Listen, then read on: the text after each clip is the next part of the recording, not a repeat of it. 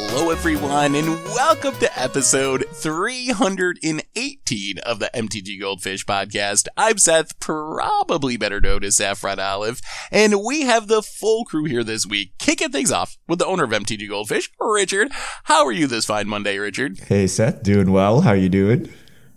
I'm doing very well. We actually have some really interesting topics to talk about today, so kind of excited about that. But before we get into that, we have another co-hosting, Krim. How are you today, Krim? Oh, I am great. I am excited. Some of the news that we've got today has got me pretty pumped.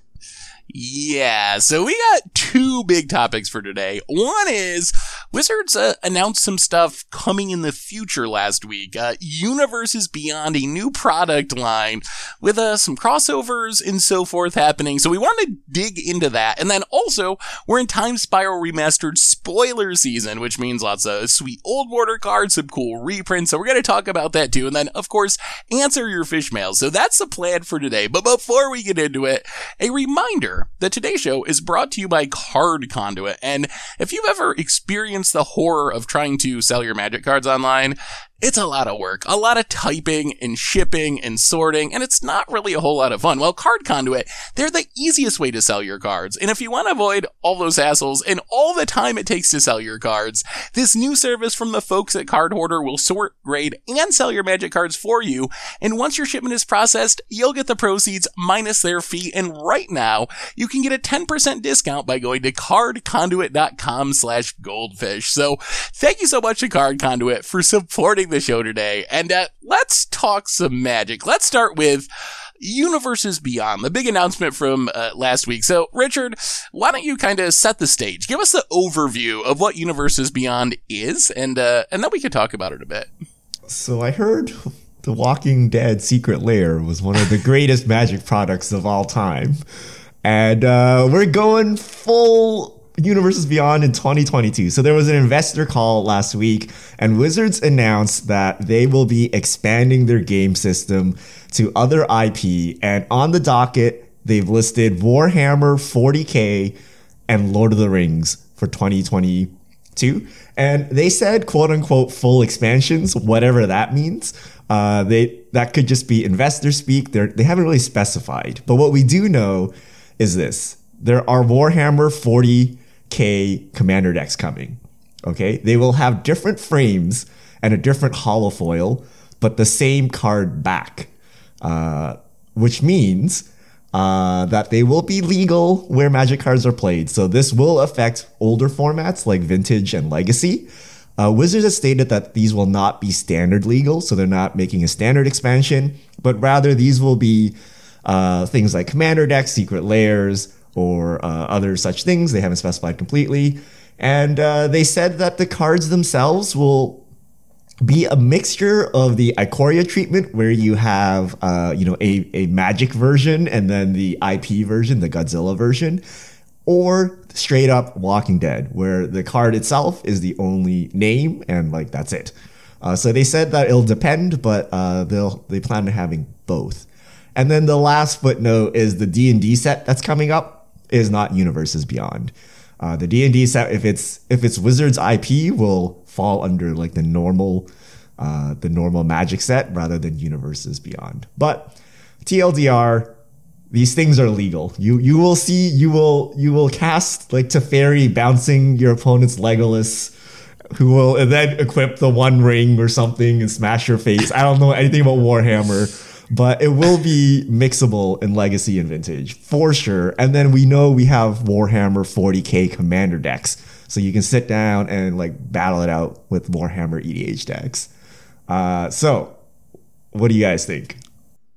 I am so upset with the fact that it's Lord of the Rings. This is the only issue that I have. Wow, are you a Lord of the Rings hater, Chris? Yeah. So for those that have known anything about me, I do not like Lord of the Rings. I this is strictly speaking the movies. I don't know anything about the books, so, sure. But like when it comes to the movies, they are the most boring forms of cinema I've ever seen in my life. A lot of nothing happens. And I think like legitimately, if just like you adjust a few things in the plot points, you could just resolve the whole issue within half a movie. So, other than that though, and I'm pretty sure a lot of that doozy, after hearing that one, that powerful opener, a lot of people are like, what else could he possibly say? But legitimately, I think the Worlds Beyond thing outside of that is actually kind of cool.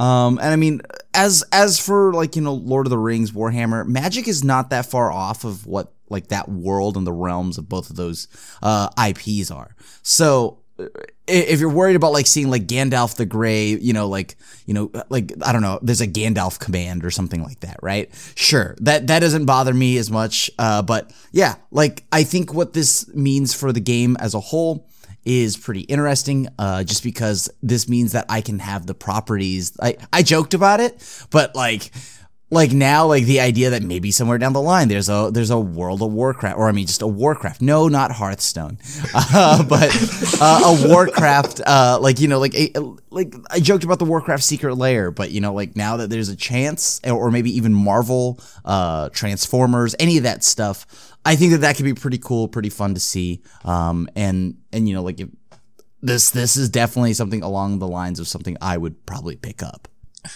It's kind of hilarious because me and Krim don't agree on much pop culture wise. Like normally the things that you like, I don't even know for the most part. Yeah. But the one thing that unites us is I also can't stand Lord of the Rings. It's so tedious. Yes. I do not understand. One of my ex-girlfriends loved that movie series. It was like her favorite thing. So I had to watch them so many times. Oh. And it actually ruined them for me for life because they could tell the whole story in like an hour, and they tell it over like 12 hours across 3 movies. Yes. Like the whole thing could be an hour long. So yes, I very much agree that I personally find Lord of the Rings very tedious, and it doesn't especially interest me. As far as the idea of having these crossovers in Magic, I guess I have mixed feelings. So for me personally, I'm kind of like meh. I don't really care or know Warhammer. I don't really like Lord of the Rings. I can see people saying this kind of like takes away from Magic's lore to some extent, and I can see where they're coming from. I haven't really decided if I completely agree with that because I don't know. It's a multiverse, though. There, yeah, you know what I mean. There's a lot of weird things in Magic already. So is it really that much of a leap to have? I guess it's a little different having specific characters from other IPs rather than like a generic elf that looks like it was from Lord of the Rings or whatever. But I definitely. For me personally, would I choose to have my version of Magic have crossover IPs? Probably not. But I've also like come to grips with the fact that what I personally like best in Magic isn't necessarily what's best for Magic in all cases. And I feel like this is going to be a really good thing for the game overall. Like, I can deal with Smeagol aggro or what, I don't know, like Lord of the Rings characters. Like, I could deal with that. Like, that's fine. That's not a deal breaker for me by any means, especially if this is going to bring in new players and players who haven't played the game before. There are Lord of the Rings fans and Warhammer fans, and it's close enough to Magic that some of those people might want to try out the game. And if this is going to bring those people in and excite them and bring new blood into the community, I think it's worth it. Even if me personally, I'm like, whatever, like Warhammer, I don't care. Like, sure, like do it, don't do it. What? It's just not a big deal either way to me. But I feel like this can be a powerful tool for bringing new players into the game. And I think that's something that franchise players tend to miss. Like, my perspective has really changed recently teaching my little nephew how to play Magic. He loves stuff like this. For him, like, a Lord of the Rings Magic card is like super cool. And that's like something that will legitimately get him excited and keep him in the game, learning the game, playing the game. So even though like some old timers like me are like, man, like, I don't know, like this isn't my version of Magic, I think it's going to be worth it in the end. I mean, when you think about it, right, we already have people who like how many Lord of the Rings altars are there, right? Like in Magic. I think I've seen so many altered cards to just be Lord of the Rings stuff. So and like you had mentioned, I think this is going to be pretty cool for like the masses and, to get people into the game. And like my issue with Secret Lair Walking Dead wasn't that it was Walking Dead. It was the method of distribution. So like this gets around that, right? So, hey, maybe. So other than that, like I'm not worried about anything else. If you're telling me that this isn't like in a secret lair, then it's open to the mass and they can pick it up, then that's great. So what do you think, Richard? I'm gonna have to say, you guys be tripping, Lord of the Rings haters, both of you. Oh, come on. Literally, you're playing a fantasy card game where like the entire basis of like the whole genre is Lord of the Rings, okay? Like they invented fantasy, okay? And how can you guys not like this?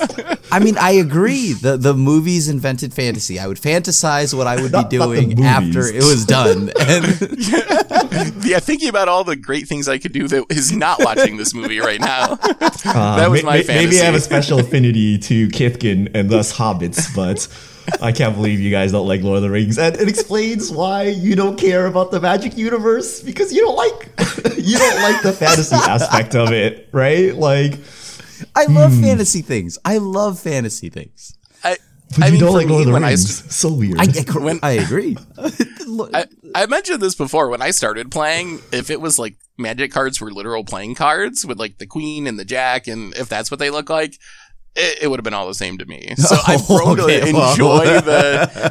enjoy the flavor aspect of it more, but I didn't come from like the fantasy, like nerd culture, quote unquote, like reading comic books growing up and stuff. So I didn't have that same fantasy connection to it that I know a lot of Magic players did. I've come to appreciate a lot more since I've been playing Magic, but when I first started, I was attracted to like how good the game itself was more so than like the fantasy aspect of it. Okay, I mean, so regardless of how much I like Lord of the Rings, that's like irrelevant. But like, how do I feel about different IP in Magic? I think it's a step backwards. I think that Wizards, like we know Magic Digital is like super slow and 20 years behind the curve. Like I think we're actually just going backwards now with the brand.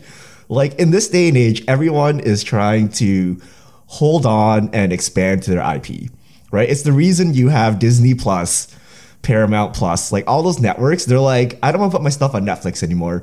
And Netflix has to make originals and only originals because no one else will put their stuff on Netflix platform, right? Here we are with Magic, like kind of just giving up on their story and just putting like other stories into their story, right? They're like Lord of the Rings franchise, come on in. Warhammer franchise, come on in. Like, I want to see the WandaVision of Magic, right? I want to see the Mandalorian of Magic. I want to see the Magic IP expanding, not kind of taking a backseat to these other IPs using the game system. So I think it's kind of backwards. And I think it's a little weird. Like, I don't want to see, like, Spider-Man in my Magic game. I'm like, playing a fantasy game. I, like, joined to play, like, I don't want to see, like, friggin', like, the Infinity Gauntlet, like, like, in my games, right? That's weird. It's not out of the realm of possibilities, right? I mean, we're a multiverse. But like, now what? Are you going to make it the most powerful card in existence? If not, then it's just not correct, right? And then what? You're going to just break the balance of Magic because the story makes no sense now? Like Jace is like the weakest character because Superman is here? Like, I don't know. What are you going to do, right? How are you going to fix all these inconsistencies? So does it make you feel any better, Richard, knowing that they're not standard sets and they're not theoretically, if I'm understanding this announcement right, they're not like taking away, this isn't the right word, but real Magic sets, quote unquote, to make these crossover products. This is just like an extra thing. Like, is it really a deal breaker if the Jumpstart slot next year instead is a Lord of the Rings crossover set that people can play in their commander decks, whatever? Like, maybe some of the cards are good enough for Legacy, but they're not legal in Modern and Pioneer. Like, does the fact that they're doing it that way make you feel any better about it? I think I would feel a lot worse about it if it was like, like we're not doing core sets anymore. Instead, every year we're going to have this standard legal crossover set, which is what I initially thought because the D&D set's replacing a crossover and I thought it was going to be the same thing. So I would be more concerned, I think, if it was like that. But is that really a deal breaker for you if a supplemental slot is taken up by one of these crossovers and you may or may not even see them? Like after the big Walking Dead freak out, I've still not really seen people playing them, or it's not like they're at the top of the EDH rec rankings for commanders, or even like heavily played at all. I've heard other people saying that too. Like, I've actually never seen anyone play a deck build around because any you of these can't cards. get access to them. No, okay. But seriously though, like, I'll give you some other statements. Magic Online is not dying. We're just gonna run side by side with Magic Arena. Buy a box promos will not be standard playable, so that they're easily accessible. Right? Secret layers are just promotional, right? They're optional. You don't need to buy them. Right? They say this now, but when, the Lord of the Rings supplemental product outsells the fall standard expansion, what are they going to do? Surprise, the next set's going to be like MCU or something, right? Like, they'll just go where the numbers go. Right? So I'm not going to complain about that, but I might have a little bit of a bias there. Like, if you slap Spider-Man on a set and it sells like 10x what Jace the Mind Sculptors. You mean it will? It will, though, right? Then why would they ever invest in Jace again, right? You would just keep investing in Spider-Man, right? And that's how it's gonna go, right? Either that or it like flops and then we never see this ever again, right? But either way, like, I wouldn't hold Wizards to its promises, right? This is their current plan, and if it's successful, they'll just double down on it. I guess I am a little concerned about that. When I saw them say not standard, my initial thought was like, okay, you're saying that now, but like, will you be saying that 2 years from now? I'm not 100% sure. And I would like it. I would like the idea of Universes Beyond a lot less if it was something that was everywhere in Magic. Is like a fringe fun thing on the side that, sure, maybe once in a while you run into them on the commander tables, or maybe there's a Rick that, actually shows up in a fringe legacy deck. If it ends up being like that, then whatever. If it ends up being that we end up in a standard format where it's Spider-Man versus Lord of the Rings versus Warhammer, and those are like our expansions for the year, that would be a bridge too far for me, I think. Like what if it's the worst case scenario? Where Wizards is sitting down with like Disney executives and they're trying to cut a deal for Spider-Man, and they're like, Disney's like so good and coveted, right? Wizards like this little guy at the table, and they're like, look, we'll let you put Spider-Man in the set if you make him the most broken card of all time. I want to see him Oko plus Hogak plus Earl combined into one card. He'd be Izzet though, because he's blue and red. So we're okay. I guess there is some amount of concern there though. Like you saying it in a joking way, but does that weigh into it? Is Wizards feeling like, okay, because this is someone else's iconic property, we got to go doubly far to make sure that these cards are actually good? That would be a pressure that I would hope Wizards wouldn't be experiencing. Because like my overall feeling is like, if the game's good, I can deal with anything. But if the game is bad, in the game itself, like the turning your card sideways and getting your opponent's life total to 0, like if that suffers somehow because of this, because Wizards is like, we got to push these cards harder than Oko because it's a crossover, that would be an issue for me. Like, but if the game's good, I don't really care a whole lot personally, and I know that other people do, and I'm not trying to diminish your experience, but personally, I don't really care a whole lot if I'm attacking with a Lord of the Rings character or a can of Pepsi or something. A can of Pepsi. Big Bird. An equipment. Big Bird. It'll be like double Embercleave. I mean, yeah, well, the thing here is, I think that's going to happen already anyways, whether there's a Spider-Man attached to the card or not, right? I think the cards will eventually get there anyways. So whether or not, they have to push, I hope they don't push it because, well, it's Spider-Man for multiple reasons. I think Spider-Man's overrated. And second off, just dropping so many bombs today. Just haymakers. Spider-Man's overrated. You only like him for his villains. And on top of that, it wouldn't matter because I think that the game was already going to move in that power creep anyways. But I just do not hope they don't, I also hope they don't push said card because, it's a popular card. However, I do think that power level of cards is already going there. So, if it's attached to Spider-Man, can of Pepsi, Big Bird, whatever. I'm with Seth. I love the game. I love how it plays. I love everything about that. And of course, as long as the artwork stays, awesome, however they choose to do that, because like that's what initially drew me into the game, the artwork. So yeah, like if the game's good, the art's sweet, sure. So Richard, question for you. You mentioned Kithkin kind of coming from Lord of the Rings. How do you think they're going to integrate something like that? Like, Lord of the Rings has got to have hobbits. That's what Lord of the Rings is about. The hobbits will exist on the plane of Lord of the Rings, right? Well, I mean, do you think they'll do that? Like, do you think they'll integrate them into Magic? Because I think that will have a big impact on how playable they are. Like, if hobbits are creature type Kithkin, then you're going to play them in your Kithkin Commander deck. If they're literal hobbits, then they would be literal hobbits. Where are you going to play them? I can't imagine you think so? Lord of the Rings IP people being, yeah, okay, we'll just convert them to Kithkin, right? Like, there will be 100% hobbits, right? Yeah. And then, by the way, like, that's not that far off. Like, it's like, I don't think that's like a ridiculous thing either. Like, it's like, yeah, so I mean, hobbits. But I think like the elves from Lord of the Rings, you'll be able to mix them with like other elves. It would not shock me if like 2 years from now we see Legacy Legolas elves or some, you're gonna have like Spider-Man aggro or something. You're gonna have some of these cards integrated into the older formats because some of like you will have humans, obviously, right? Dwarves, like those kind of things. Like I think there will be overlap. It's just kids can get kind of left out here because hobbits are actually different.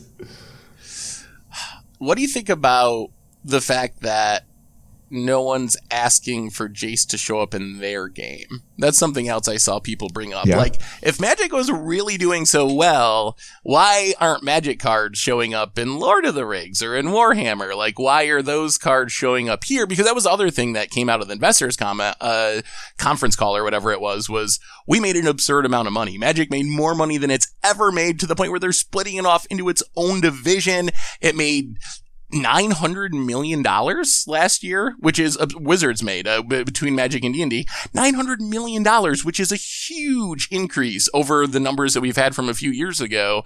So if Magic is like doing so amazingly, why are other games coming to Magic rather than Magic also going to other universes? So there's one counter example, and that's Lego. Right? Where you have like Lego Batman and Lego Superman and like all those weird things. But outside of that, like everyone's trying to hold on to their IP, right? They don't want to sell it out, right? Like if you have a game system that's actually good, like why would you sell your things? Like why would you put Fortnite characters into Halo or something, right? Like what?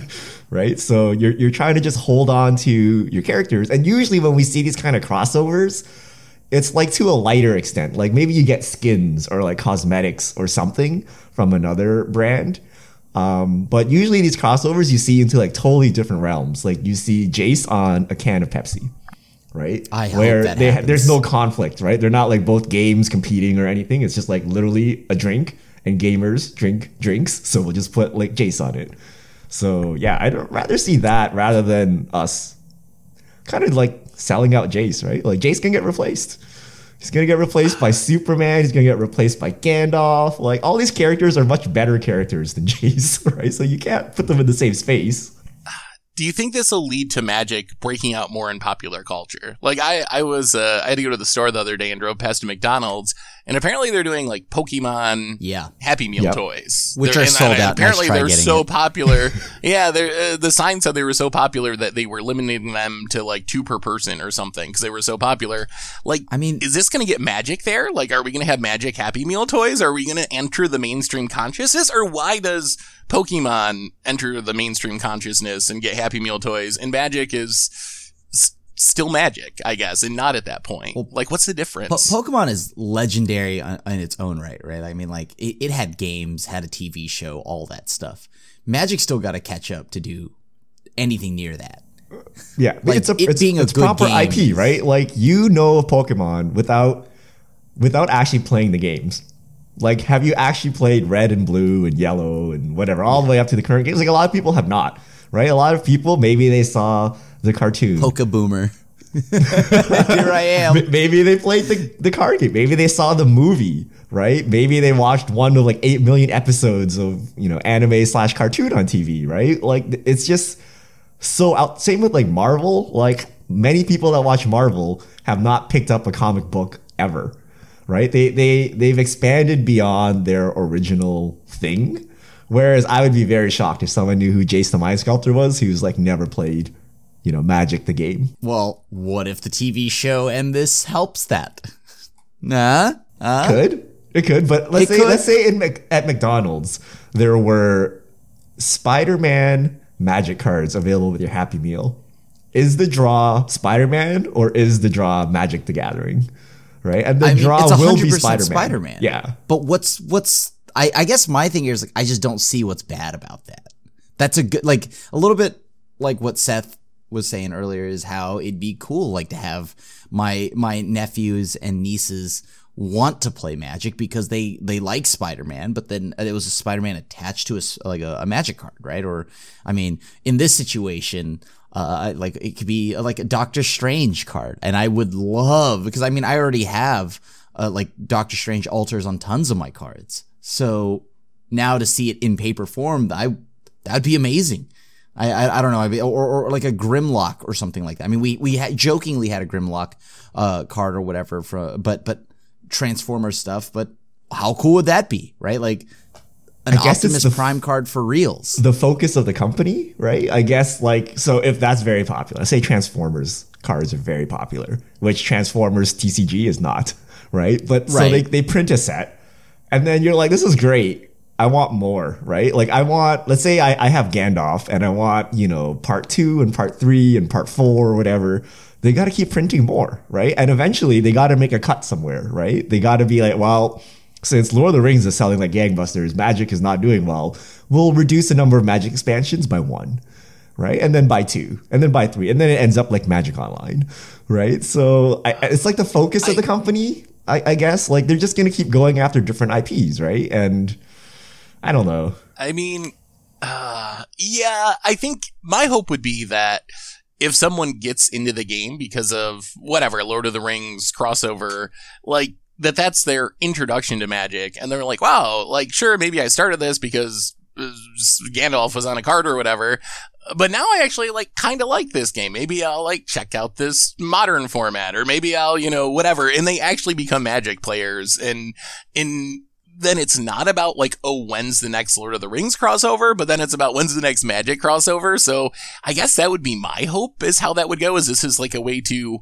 onboard people into the game that maybe have never heard of it, or don't know what it is, or have never given it a chance before. But if they see their favorite IP, maybe that's the thing that will, like, let them give Magic a shot, and then they'll experience the Magic multiverse, along, because they started with this crossover. I guess my other concern is this does kind of a little bit seem like a Hasbro thing. Like, Monopoly, I think, might be the nightmare example in some sense. Like, have you ever looked at the number of versions of Monopoly that exist? It is probably hundreds. Like, I'm looking at the list right now, and there's way like more than hundreds. Oh, maybe it's thousands, but there's like Chocolate Opoly and G.I. Joe Collector's Edition and The Nightmare Before. There's a Grateful Dead. How in the world is there? That's the most absurd thing I've ever heard. There's a Grateful Dead version of Monopoly. There's a million different options out there, but honestly, everyone that I know that owns Monopoly owns the normal Monopoly game, like the original Monopoly. I'm sure that people sometimes have, like, like a novelty special edition, but I don't know. I don't feel like I didn't even know Grateful Dead Monopoly existed. So it's not like it's taking over for Monopoly. It's just like a weird novelty product. So maybe that's where we're heading. Well, so I would look more, I mean, I guess because, like, when I think of Monopoly and I think the gameplay is like a meme. However, Catan, like, has that, right? Like, Catan has, like, a Star Trek. Catan has Game of Thrones, right? So Catan actually has some sweet gameplay. And I mean, for me, it all rings true. Just like, Catan is still at its base a great game. And I do not care about the IPs and what changes. Do I own the Star Trek one? No. But have I played it? Yeah, sure. It's fun. And I mean, like, I like it. I like the idea behind this. So I don't know. So Monopoly is one of Hasbro's, like, top IPs. So if you think, like, how much money Monopoly makes, okay, versus Magic the Gathering, it's, like, astounding that this, like, $10, I don't know, it's like $30 for, like, the special version. So it's, like, expensive, but, it's the thing you buy once and it's, like, been around since forever. It keeps selling like crazy, in part to these IP things. I have a Pokemon Monopoly that I was gifted. I have that too. Right? Do you have the red and blue one? I have no attachment to whatever the name of the guy holding the money bags is of Monopoly. Like, he's their IP. Jace. We'll call him Jace in this situation. But no one knows who he is because they didn't invest in it, right? They didn't invest in that character. They're like, forget these characters and, Boardwalk and Park Place, they're replaceable. We don't care about them. They're placeholders. We'll replace them with other IP, right? And it works, right? Monopoly is somehow still relevant. Like Krim said, it's like one of the worst games you could possibly ever play. It's a very poorly designed game. Yes, it is. But here it is, right? It is that popular, right? How not to have fun with friends. So I don't want Magic to be like that, right? I don't want us to look at Jason and be like, who's this guy? Get Spider-Man in here, right? And I don't want gameplay mechanics to go down the tubes, right? Like, for example, if you have a budget and you can spend more money getting more money to acquire IP rights for your product, or spend that money into R&D and then end up with Oko. Like, where would you spend the money, right? You're like, I'll just spend some money getting Superman. 100%. It'll sound like way better than trying to balance this game, right? So, well, I hope that's not the case, right? Like, when I say I enjoy this thing, I'm already worried about where R&D is going, and that's without the third-party IPs. But if you're going after casual players who just want to play with Gandalf, right? Do they care enough that standard is balanced or whatever, right? Like, they may not care, right? They're just like, I'm just going to sling some spells and call it a day, and then I'll spend money on the next set, and that's it. And they're not trying to like grind to the Pro Tour or something, so they don't care that the game is actually grossly imbalanced. Right. So if that is the concern, your concern as a product developer would be getting more rights, right? Like getting more characters, getting more of what people want, like better artwork, rather than making sure this 2-drop is actually balanced. Yeah. I mean, I think that, yeah, I don't know. I guess I'm trying to remain hopeful. I can see both sides of it. Like, I can see the drawbacks to it, and I think there are drawbacks to it. At the same time, like, I'm hoping that the upsides of bringing in new players, hopefully, like, outweighs those. Although, honestly, like, finding out that Baconopoly exists does make me a little bit more concerned than I was before we started this podcast. What do you think about them presumably not being on Arena? Like, that's the other thing that's kind of weird. If these aren't legal cool. They aren't legal in formats that are on Arena, so I assume they're probably not going to be on Arena. That sounds like something we should fix by making them standard legal, Seth. Look, you see how this conversation can very easily and reasonably go into the worst case, but yeah. I think skins would have been the perfect way to do this. Like skins where you have promo versions of, let's say, the original 5 Planeswalkers, but instead of the original 5 Planeswalkers, you have a Marvel character, but the card is still called Chandra, right? But it's like altered, basically. I think something like that would be better, but the problem with that is like the IP creators would never agree to it, right? Like if you're going to put Spider-Man on a card, the card better say Spider-Man and not, I don't know who the equivalent is, Tybalt or whatever, right? So, but I think that way you can actually get the cool art and the cool IP into the game without affecting the game itself. So one last question about this, and then we should probably talk a little bit about an actual Magic set that's being previewed. So we know Lord of the Rings is coming. We know Warcraft 40K is Warhammer. Warhammer. Warhammer. Yeah. Oh boy. Close We've lost enough. like all our subscribers this episode.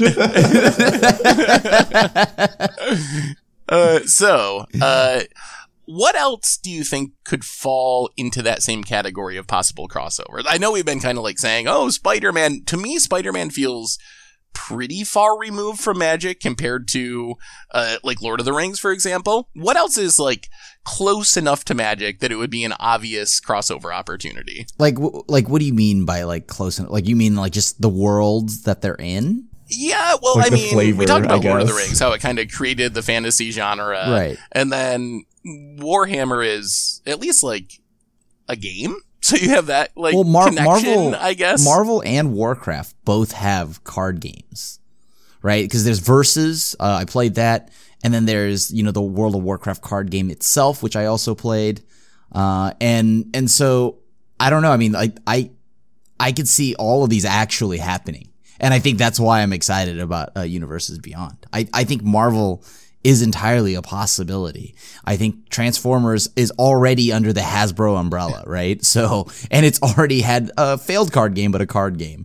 And these are things I actually expect to see now, and that's why I'm excited, because I am dreading the Lord of the Rings set, and if anything is actually good from it, I am gonna feel so miserable if I actually need it for one of my decks. I don't think flavor has anything to do with this. I think if Wizards could get Spider-Man, they would do it in a heartbeat. I think they can't get Spider-Man, right? It's like too expensive. But I think Disney will not allow it. I think what Seth wants to know is flavor-wise, right? So, right? I'm assuming you're asking flavor-wise. Yeah, that's kind of where I was leaning, more towards like the flavor aspect. Although I do think that Richard's point is a reasonable one, that maybe it's only TV shows that are like, a decade past their prime that will washed up franchises. Yeah, that will give Wizards their IP. So maybe we don't see X-Men and Spider-Man and stuff that's actually popular, at least for a couple decades, until people don't care anymore. Okay, so think back 10 years and think of what was popular in the fantasy realm. What will we have that Wizards could go after? Lost, maybe? Lost set. Oh, yeah. Then what? Well, actually, no, that's getting a comeback. I was going to say Dexter, but, that's not fantasy, but it's a show that's, it's been around. Yeah. So, I don't know. Any other thoughts on Universes Beyond before we move on? All right. Well, I'm sure this will come up in the future. The first set is not releasing until next year. We don't have a ton more information, but I'm sure we will get some in the future. And if you have feelings about Universes Beyond, let us know in the comments, because it's actually a very interesting topic, I think. And there's a lot of different opinions on it. So if you have thoughts, make sure to let us know. But let's talk a little bit about Time Spiral Remastered. So we are technically in the middle of a 1-week spoiler season. We have gotten about halfway through, a little less than halfway through the set so far. Richard, what are some of the standouts from Time Spiral Remastered? All right. So far they've been doing basically a color a day, and we have Wub, also known as Esper, revealed. I was looking at the cards and I'm like, wow, these are really crim cards. And I'm like, oh, wait a minute. It's because it's only been Esper colors. But so we have the base set, notable cards in the actual set. So this is original border, current border cards, I guess. We have cards of notable value: Teferi, Mage of Zhalfir, Ancestral Vision, Restore Balance, Angel's Grace, Venser, Shaper Savant, Lotus Bloom, Walk of the Aeons. I think that's it. There's not too many. Damnation. We just got Damnation today. Is it Damnation Old Border? Damnation is Old Border. No. It's main set. It's a mythic. It's a mythic in the main set. You're right. Damnation. Moving on to the Old Border cards. There are a lot, and they have chosen basically playable cards. So all these cards are playable, but I'll note some constructed playable. I guess Commander playable as well. Baral, Chalice of the Void, Flicker Wisp, Laboratory Maniac, Master of the Pearl Trident, Mystic Confluence, Ponder, Palace Jailer, Path to Exile, Paradoxical Outcome, Remand, Resto Angel, True Name Nemesis, Treasure Cruise, Thraben Inspector for some reason. Tasker? Is that on there? Which one? Hey, Thraben Inspector is like one of the most playable cards on the whole list. It actually is. I don't know if it deserves an Old Border though, but Lingering Souls up here as well. But yeah, basically they just looked at all the old playable cards in Commander, Vintage, Legacy, Modern, and like a lot of them are here, especially cards that go with like lots of older cards, like Master of the Pearl Trident, where you have lots of old merfolk. They added those, and especially the blue spells, Remand, Ponder, and things like that show up as well. So yeah, what do you guys think about Time Spiral Remastered so far? You know how I was talking about, like Spider-Man being mediocre and all of that? I think I've got something else along these lines that I've already navigated, and I think I'm just desensitized, like, from all. I think we had this discussion in the group chat, right? Like, seeing all these old borders probably would have been cooler to me like 4 or 5 years ago. Now, after seeing all the borders that have come out from Magic, like think of the new Strixhaven stuff, for example.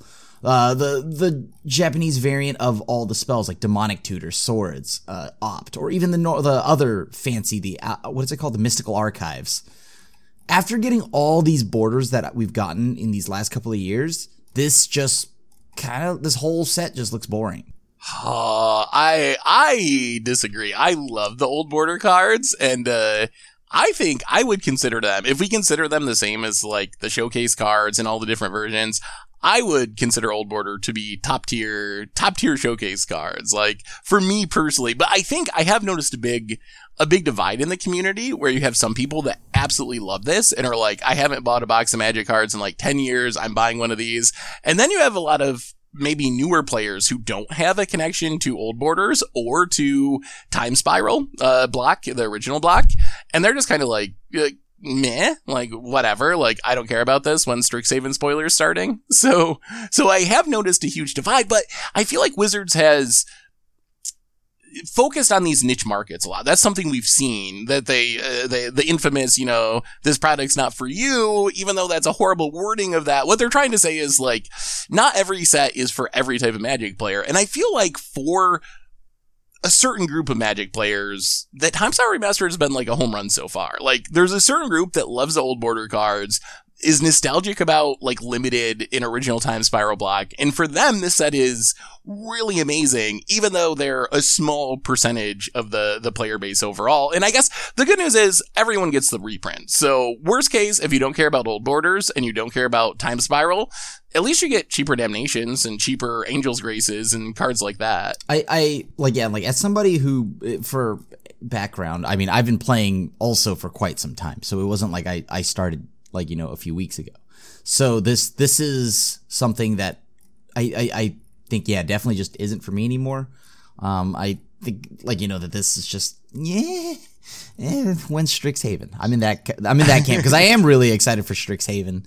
And this, the only thing I want from it is maybe the Thoughtseize. Maybe. So if you asked me a couple months ago if I wanted old bordered cards, I would have said yes.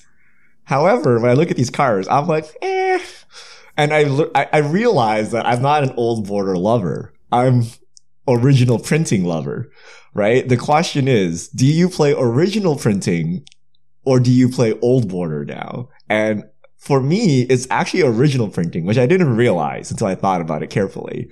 So like these cards, really? Yeah, like, I don't know, like I'd rather just play the original printing, right? So you'd play like Lorwyn Thoughtseize over old border Thoughtseize. Yes. Like, given the same price, I would, right? Whatever's cheaper is what I'll probably play. So, the new art, but I think part of the appeal of the old frame is like, it's a part of history, right? Like, it's like an old card. Someone played it. It's like old. And I kind of like that aspect of it. So having it like be fake old doesn't really do much for me. So I'm like, I think for me, these would be the version I would play of basically every card that they've reprinted in Old Border. Like, if I'm building a deck, this would be my default choice would be the Old Border choice. But I also, like, am the person who, like, refuses to play land art that I really like if it's not in the Old Border, because I just don't like the new border very much. So, so I'm sure I'm far on one end of the scale. It's going to be interesting to see the value of these cards, because the Old Border cards are essentially mythics, the way they're being distributed. Like, they're all the same rarity, so your odds of getting Thoughtseize is the same as, whatever, Lingering Souls or Shriekmaw or something. So it's going to be interesting to see how the prices break down on these. I would guess that they're going to be expensive, but after talking to both of you, I don't know, like, if there's a lot of people that just either don't care about it at all or prefer original borders, maybe they won't be as expensive as I'm expecting. I think like legacy and vintage players might have more affinity to these, but like how many of those exist, right? Like how many paper legacy and vintage players are still out there, right? Like, you want your Merfolk deck to look consistent, so I'll take this old border, right? Or I'll take the old border Thoughtseize or old border Ponder. Like, I'm guessing the blue spells will be very expensive, like Ponder, Treasure Cruise. Wait, Treasure Cruise legal anymore? I don't know. True Name Nemesis. Things like that will be expensive just because you have a deck full of old cards and then the 1 or 2 new cards are like an eyesore. So you're like, I gotta replace it. But if you're playing a modern deck, like it's mostly new cards. Like, does the new Ponder really look out of place? Like the old Ponder, like, these are not going to be cheap, right? Like if these were the same price, maybe, but these will be like significantly more expensive, right? I just really hope they come to Arena. I know the set's not coming to Arena, but I hope that the ones that are playable in Historic, like Thoughtseize, Disdainful Stroke, Ethereal Armor, like, I hope that those cards, maybe Ethereal Armor's not on that list, but I hope that the ones that are playable on Arena show up as card styles. Because as card styles? Yes, that would get my money. Look at that. I wouldn't buy just like I wouldn't buy ones that aren't legal. Like, I'm not going to buy your Mystic Confluence or something that I can't play anywhere, but the ones that I can actually play in Historic, I would spend money to get the card styles and play them. Seth, I don't care wish about this cosmetics. would go into Historic, to be honest with you. I think that'd been really fun, but... Can you imagine all of these cards in Historic? I mean, you know, they would just like remove some of the stuff like Dread Return or whatever, but like Damnation could be in Historic. Lots of this stuff could probably be in Historic. I mean, why not finish out the Pact cycle, right? Yeah, I mean, and it also would be a way for them to maybe eventually work towards Modern, like throw this stuff in there, and who knows, maybe 20 years from now, just like accidentally most of the Modern cards are on there and we can actually have Modern on Arena. That would be kind of sweet. Yeah. One other Time Spiral Remastered question. They announced that Sprout Swarm will not be in the set. And you might be wondering why that is relevant, because Sprout Swarm is just a random common. It's like the most iconic limited card from original Time Spiral block. It is miserable because of buyback and convoke. It is very difficult to interact with, and you just make a ton of tokens, and it is super obnoxious, not a fun, healthy limited card, but it also is one of the most iconic decks and cards from original Time Spiral. What do you think about removing an iconic card that probably isn't fun or healthy? Is that a good thing or a bad thing for a set like this? Like, you diminish the nostalgia factor because you're not going to be able to play the Sprout Swarm decks, but at the same time, you theoretically improve the format overall because pretty much everyone agrees Sprout Swarm wasn't a good deck to have exist in the format. What do you think about that? I mean, I kind of came to already expect that and understand. I mean, when you think about the other remastered sets, like, we don't have Felidar Sovereign, right? And whatnot. I mean, granted that that's on Arena as opposed to like paper. I just feel like the philosophies, like, they probably apply the same things, right? It's like, well, if we could remaster our sets, what were the blemishes on the set? What were the obvious problems? Like, if they had to remaster Eldraine, it just wouldn't. First off, they just wouldn't do it because none of the cards would come back. But like, so the thing here is, I think that's kind of just not surprising for a remastered set, and I welcome it. Yeah, 100% agree. Like, if they put it back in, that means there is no limited format, right? So you're just selling like packs, you're selling set boosters at this point. So they have to balance limited. So yes, if they, you know, whenever they remaster a set, they have to remove the broken card, I think. So, or like the other way would be to make it mythic or something weird so that you could see it, but it's not that common. But I think that's just weird. I think just removing it, like, everyone understands it's broken. It's not a theoretical improvement. It's like an actual improvement. Everyone knows that card is broken. So for you to actually play games unlimited, they should just remove it. So I think I'm fine with that. And like, really, like, what nostalgia will be lost? Like, do you really want to sit down and have your opponents Sprout Swarm you to death? And you're like, yes, I feel so good. Thank you, Wizards, for this boost of nostalgia, right? Like, That's what I want to relive. I don't think you really want that, right? What do you think about taking it to the next step then and just like fixing limited? Like, I think a recent example would be Ikoria, which is a format people really liked, except Zenith Flare, pretty much everyone agrees, like, either shouldn't have existed or should have been like mythic or something, so it doesn't show up very often. What do you think, like, if everyone agrees that Ikoria is great, except for Zenith Flare, should Wizards just be like, it's banned, or it's whatever, we're gonna bump up its rarity on Arena, so now it is a mythic rare when you open your draft packs? Do you think that would be a good idea? I mean, I guess that could help it, right? If you make, but then it's like, it feels weird, right? Like, for outside of limited, because they have to balance two things here: limited playability and the fact that, like, let's say for the person that doesn't play limited, if I open Zenith Flare, I'm gonna be very sad. That is true. There Like, are economic ramifications. That's worse than wild card. I would rather. I mean, I'd be happy to open a Soul of Innistrad. You know what I mean?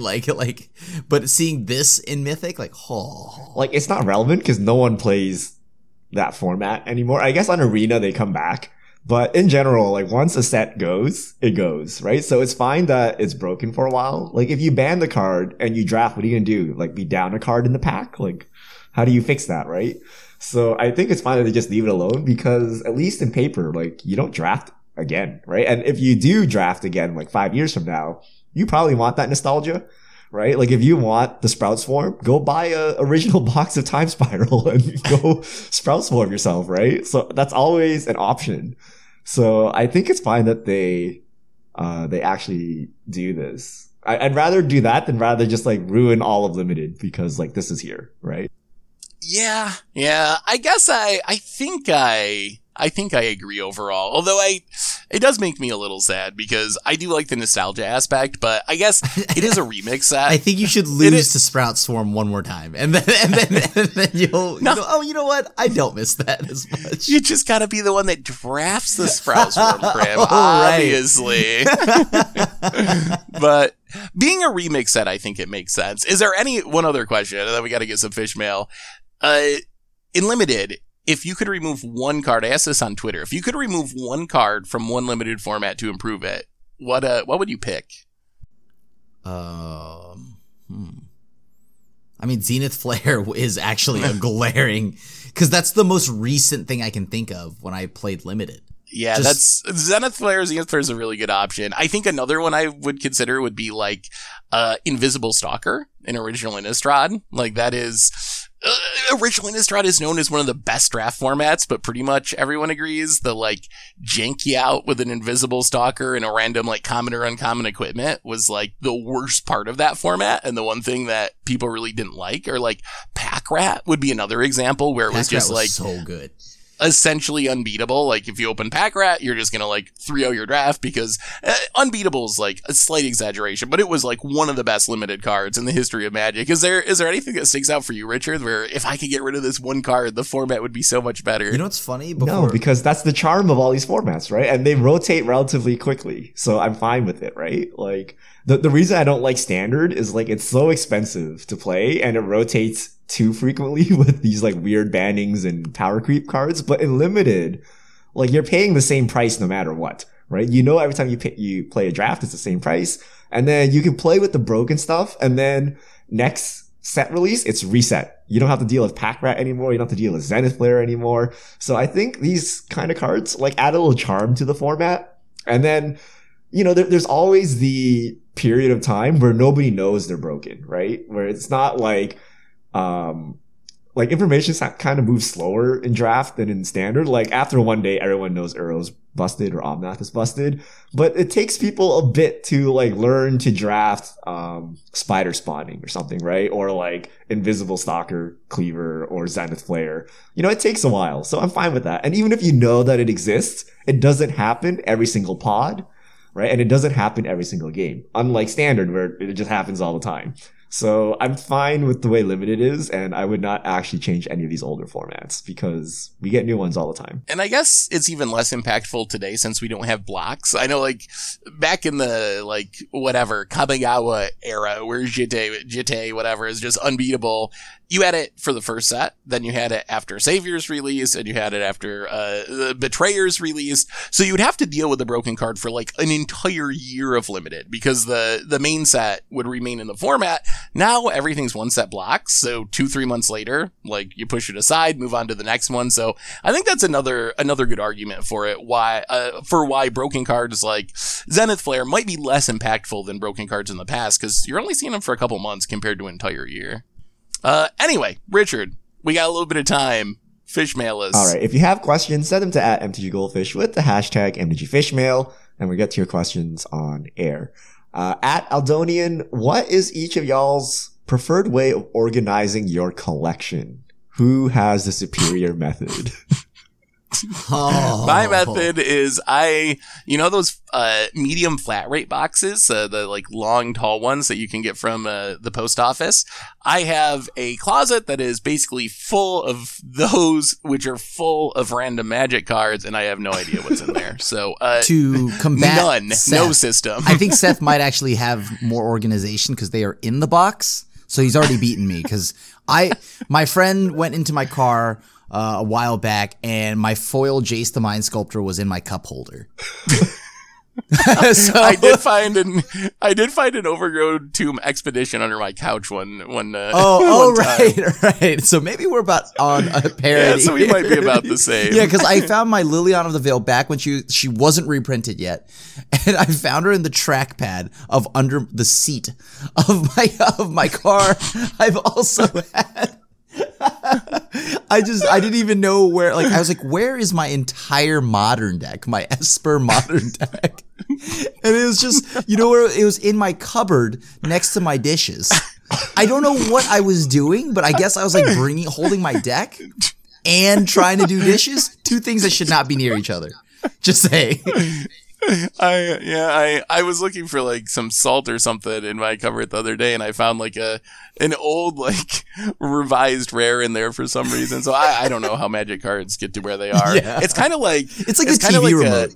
To be honest with you, yeah, kind of like the TV remote, or like I can't think of the movie. What is the one where like the stuffed animals or whatever come? It's Toy Story. Chucky? They come alive, but only when there's no people there. Chucky. I feel like my Magic cards do that. Like if I'm sleeping and I can't see them, they just kind of like walk around my apartment and do their own thing. But then when I wake up, they all like freeze real quick. And that's a lot scarier than just misplacing it. Don't worry, Seth. 2023 Seth's house is when we'll actually have... just haunted. He just doesn't know it. Yeah, it might be. Toy Story Magic the Gathering expansion coming soon. Don't worry about it. Just saying, Buzz Lightyear. I'm wouldn't slightly be more that organized than you guys. I have my expensive cards in a binder. Everything else is together. So I can't find like $5 cards, but I can find fetch lands maybe. But the problem is like the value of these cards change over time. So like I probably have expensive cards somewhere, and I just like keep buying more because I can't find them ever again. It just takes so much time to organize cards, and it's not fun. So I don't do it. Yeah, it's definitely not fun. I mean, some people really like organizing their cards, and they have like little dividers for every set, and every set they have rarity, and they label it all, and they can actually find their cards. That's just way too much work.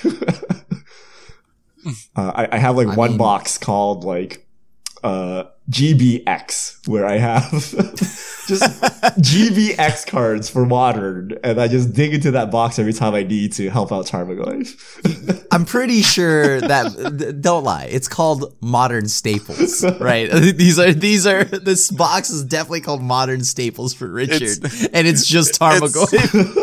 It's just and also like 20 copies of Strangleroot Dice. That's it. So you can choose. Because one might get damaged or lost, and you don't want to. Yeah.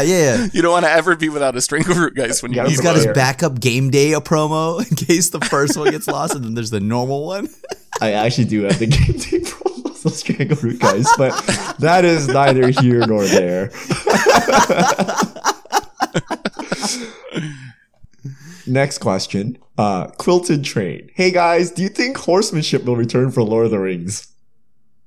Oh, get ready for all these questions, please. Folks. No. I mostly don't want it to, only because of the value that I would, because like I play, what is it, Sun Quan, or the blue one that gives all my creatures horsemanship in my rogues deck. So, but if there's more things that give horsemanship, that's not that great anymore. Other than that, I don't really care if it comes back. It's just such a horrible mechanic. So I'm going to say no. Horsemanship. It's just flying. That's not flying. But we already have flying. How many versions of flying do we need in Magic? I mean, well, here's another one. If some guy's charging it with a horse on you, are you really going to stop him if you're on foot? The only way you're going to stop him is if you're on your own horse. So I get it. But they gotta make it more complex. If you have flying, you should be able to block horsemanship because you can swoop down and hit them. But, what if you have banding and horsemanship? Then what happens when they get like double like mega flying or like dragon ship or something like that, and then the dragon swoops down and eats the flyer. That's the How to Train Your Dragon expansion. That's still 2 years out, Krim. Sorry. I mean, that still could happen. There's a D&D set. All right. Second part of the question. What IPs are on your crossover wish list? So we know you're Lord of the Rings haters. Which IP do you actually want to see with the crossover? If I could pick one, and just one, it would probably be Marvel. I mean, you know, with my moniker, my handle, and everything, like, is anybody really surprised? Probably not. And then after that, a close, like a distant second place would probably just be like Warcraft, or you know what, or Final Fantasy. You know, Richard, I think you could appreciate that. We already have the Amano art, right, from War of the Spark. Yeah, we're not that far off, right? We've already got our foot in the door for Final Fantasy. Oh, this is tough because most of the things I like, I don't think would make good Magic cards. Someone asked me like, "Oh, like the Big Lebowski set. Would you like a Bojack crossover?" And I was like, "Yeah, I mean, I like Bojack, but I just can't imagine how that would work as a Magic card." Like, so I think, considering that I actually want there to be some connection to Magic, I'm gonna go with Game of Thrones. The last couple seasons obviously were not as good as the first ones, but overall, Game of Thrones was still a really good show, and I think it would work really well with the fantasy theme. And there's a lot of cool characters in the show. So if I gotta pick one, I'm gonna go Game of Thrones, I think that's actually very highly likely. Give it like 4 more years so that Game of Thrones is really dead, and then look at the IP. I don't know. Game of Thrones has been dead for me since like season 5. So. Well, is that old? Like, you know, at this point, I may as well just pile it on. You know? We gotta be 15 years behind the curve to make it. I want to see. I'm just gonna keep piling on things that people will hate me for. I want to see anime. Krim's good at being the arch enemy. Give me some anime, Richard? And Magic Japan will totally make it happen. Like a Fate crossover, even like a Naruto crossover. I'll take any. Evangelion. I'll take any. Evangelion. I would buy the whole set. I would like spend more money. 4 of each. I will happily replace Tarmogoyf with whatever the heck. Ava Unit 1, 02. Okay, is now Tarmogoyf. I would 100% get it. Okay. I would probably play green if that were the case. Yeah. So I want to see an anime crossover, which I think is also very likely, given that they like randomly put anime art and stuff on cards for Japanese release products. So I'd like to see that. But I'd rather have like the Lily art, where they have like the original card and then it's just done in the art style of the format. I think I guess last question. This is a little interesting we haven't talked about. Hato 200. Now that Simian Spirit Guide is gone from Modern, where are we on unbanned Chrome Mox plan? I feel like 2 for 1ing yourself to get extra mana is worth keeping in the format to enable prison strategies, while not being as good for ad nauseum / combo decks. I do not think that should be unbanned. I think that what I think should have happened was that Simian Spirit Guide should have been taken out a long time ago. I'm not a fan of the mana accelerant that existed for a good chunk of Modern's duration in existence.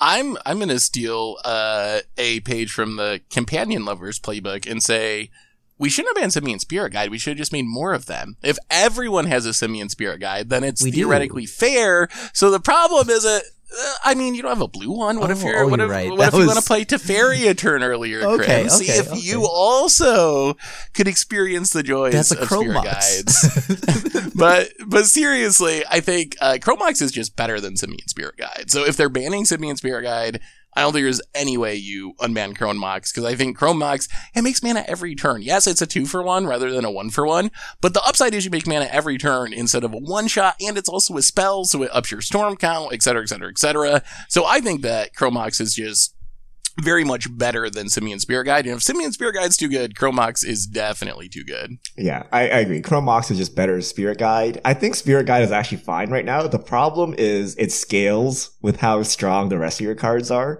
So given power creep and what Wizards is printing, like, it will eventually become a problem if it's not already a problem. Like, it's okay if you Simian Spirit Guide like a Tarmogoyf for whatever reason, right? But if you like Simian Spirit Guide out an Oko, ahead of curve, it's like super problematic, right? And eventually, it's just like an instant win, like Trickery. So I think they should just get rid of it because they keep printing more powerful cards, and the more powerful your cards, the better it is to get them out early. So this is just a disaster waiting to happen. So no more fast mana in Modern. Yeah, no more fast mana in Modern. And to follow that up, Richard, do you know how bad a turn 1 Tarmogoyf is? Okay, hold on. I can make it work. Okay? You crack a fetch. You crack a fetch, you Gitaxian Probe. Yeah. That's bad. Yes, Street Race, cycle Street Race. Race. Yeah, okay. And then instead of playing Death Shadow, what you do is you play Tarmogoyf. That's so much worse. Mishra's Bobble, maybe get the artifact in the graveyard. So that actually sounds great. It's like a 7-card combo to make a 3/4. And they're like Fatal Push. I'm like, cool. Scoop. All right. Richard's still pining for the Fatal Push banning, so don't worry about that. I just need a Tarmogoyf that's protection from black and white. That's what I need. I need hexproof Tarmogoyf, and then I'm good to go. Have maybe in a Universes Beyond. Yeah. Give me what's an overpowered, like in the Lion King crossover we'll have.